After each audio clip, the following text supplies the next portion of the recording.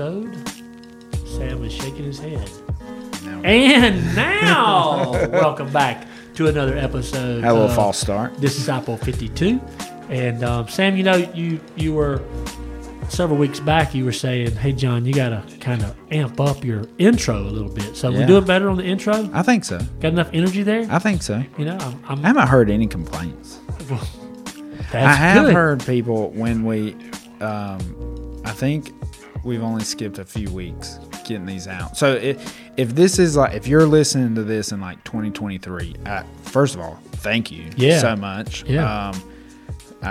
You know, our idea is Disciple 52 living in perpetuity. Yeah. But if you're following along with us, like real time, whatever, we've only skipped a few. Yep.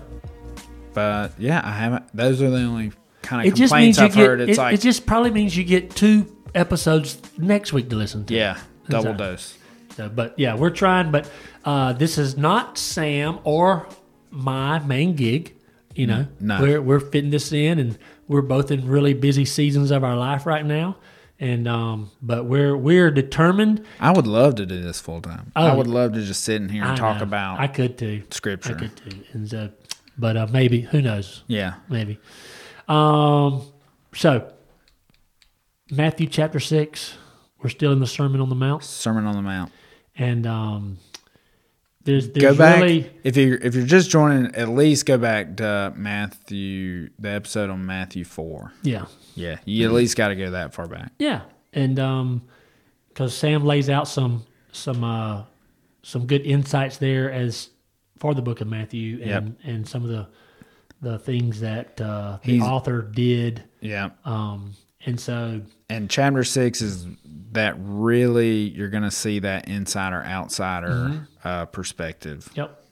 come And so into. Jesus continues his discourse and his teaching on what his kingdom looks like and how we should live our lives as part of his kingdom, what he expects his subjects to live and how they should think and how they should treat their fellow man, how they should love God and how they should love others. Yeah. I mean, it's really a non-option. Like, if you're in the kingdom, this is what it looks like. This is what your life is going to look like. This is what people who follow me look like. And, you know, Jesus goes on to say, hey, if you follow me, you will keep my commandments. Yeah. You know, and if you follow me, then my word will abide in you.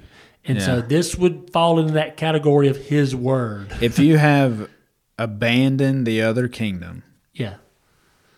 and really surrendered to this That's new right. kingdom that Jesus inaugurated and broke onto the scene, this is what this is basically what the fruit of repentance looks like. And if you look at the kingdoms of the world, you can pretty much summarize it by life is about survival. Yeah. If you look at the kingdom of God, it's about stewardship. Yeah. Okay? It's about we've been Of given provision. Of provision. Yeah. We've been given everything we need. We've been given all the grace, all the love, all the mercy that we need. Yeah. And now it's about how do we share that with others? Yeah. That's the spiritual gifts. How do we experience ourselves and how do we share with others? How do we Yeah. love God and love others? And so I love that I don't have to worry about surviving anymore because I'm in the kingdom. Yes. My Father is the King. He has provided everything I need. I don't have to worry about that. Yeah. And we're going to see that here in chapter 6. Big part of chapter 6 is Jesus telling us we don't have to worry about the things that the people in the other kingdom are worrying about. Yeah, and just to give this context in the terms of in Matthew 4, we talked about Matthew really likes to bring in a lot of Exodus story kind of imagery. That's right. And so if you remember your Exodus story, God provides for the Israelites. He gives them manna and quail, and yet there's still some people, even with this miraculous provision, who operate under the same economy as the old way of doing the Egyptian way. The slavery mindset and the Egyptian mindset. That's right. The kingdom of the world mindset. Right. They're still going to try to take more than they need. They're still going to try to store it up for themselves. That's right. They're still going to do all this stuff that is against the rules. But it's not I think if we get away, it's not the rules that they're breaking. That's right. It's the fact that they haven't been broken from the other system. And so now we see in Matthew's kind of bringing this like, hey, there's provision. That's right. The provision's been given. How are we going to not be Egyptian about it? That's right. And Sam, the world really, really, really, really needs to see the people of God living differently than that. They need to see not a fake difference. Not a fake difference that he's going to talk about in walking chapter out. 6. And and the way that the only way you're going to do that, the only way you're going to walk this out is by faith. Okay? Because just like the children of Israel in the desert, they didn't see tomorrow's provision until tomorrow got there. Right. Okay.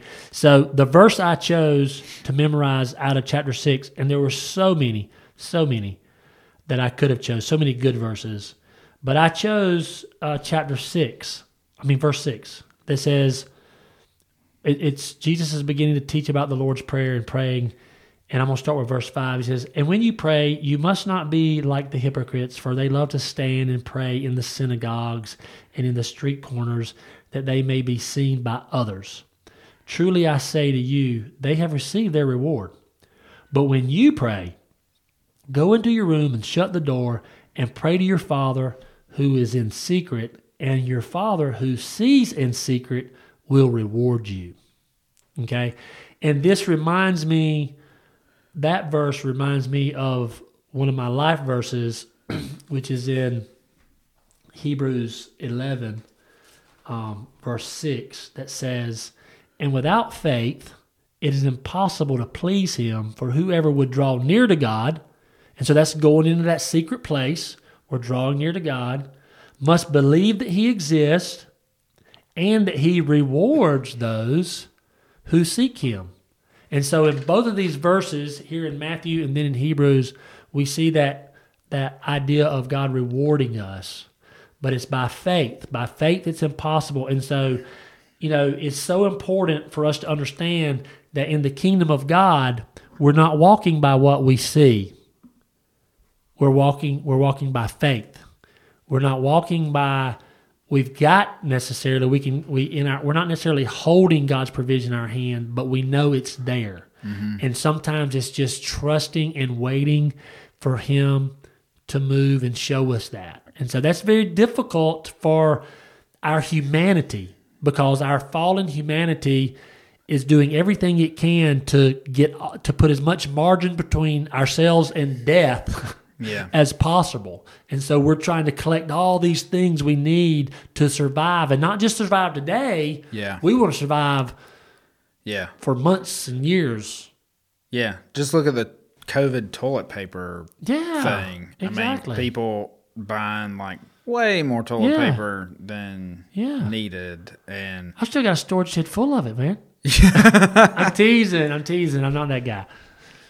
Something just... That was weird. Anyway,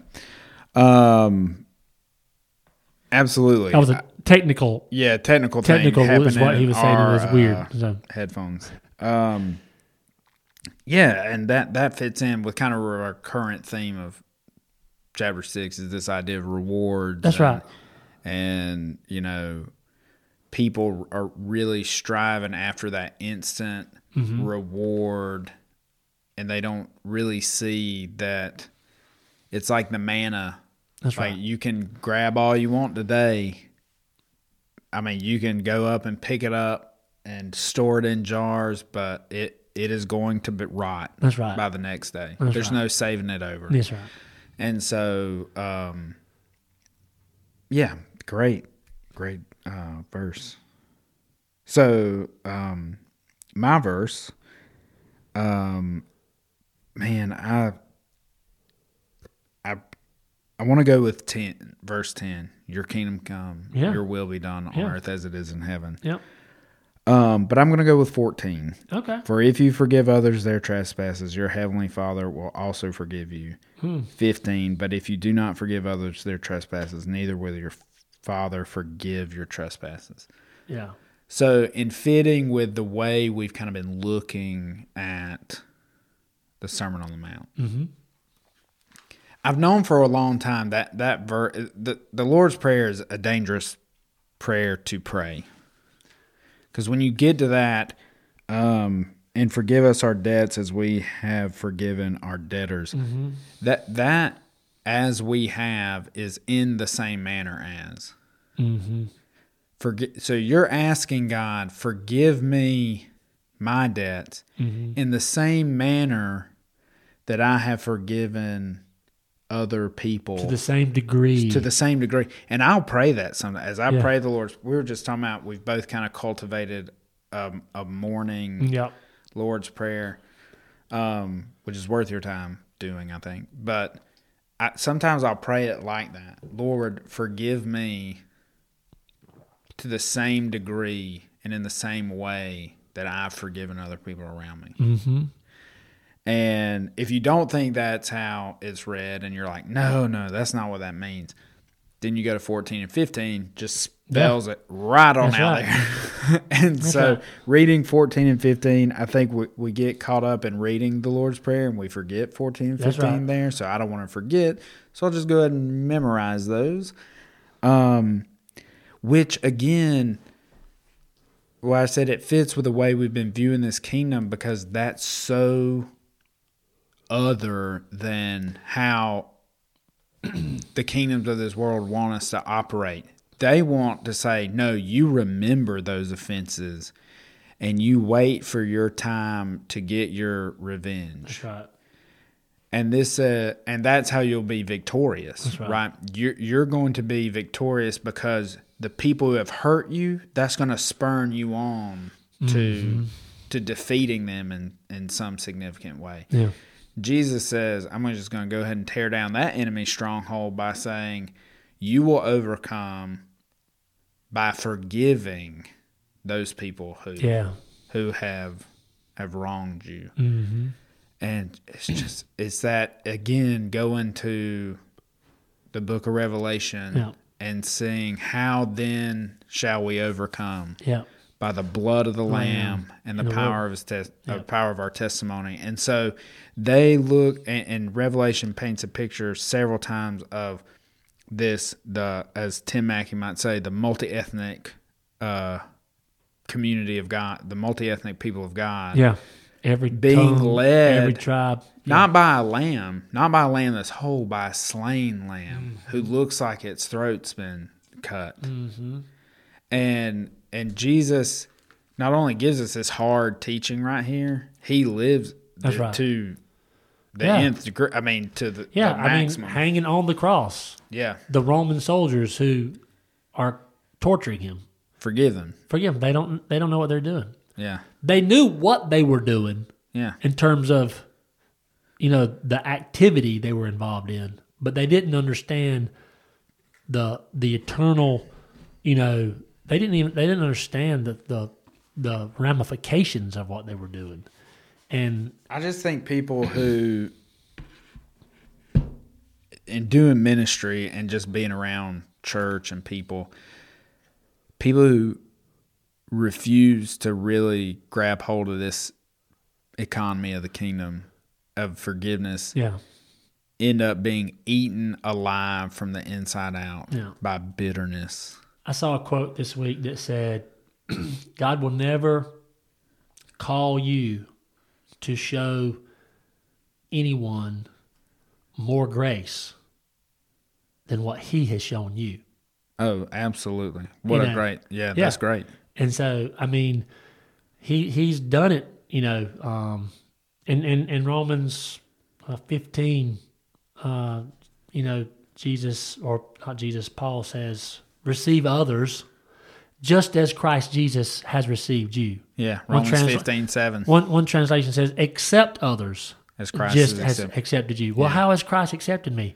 As a sinner. Yeah, sacrificially. As an enemy to the cross, as an enemy to his kingdom. Yeah, he said, absolutely. Hey, you who are an enemy, I invite you in, and I'm gonna give you a record of perfect obedience before the Father. I'm going to wipe away all your atrocities, all of your sins against my kingdom. I'm going to, forgive all those debts. Yeah.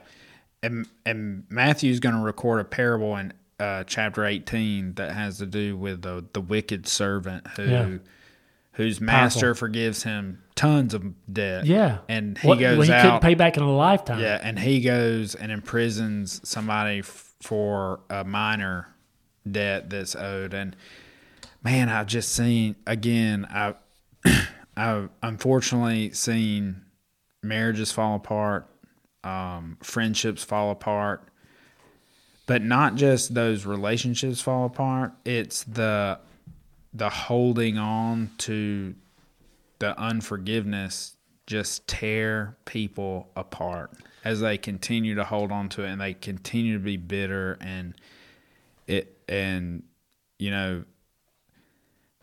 they struggle with forgiving themselves. They struggle with forgiving others. It really is. It really does affect you more than it does absolutely your enemy.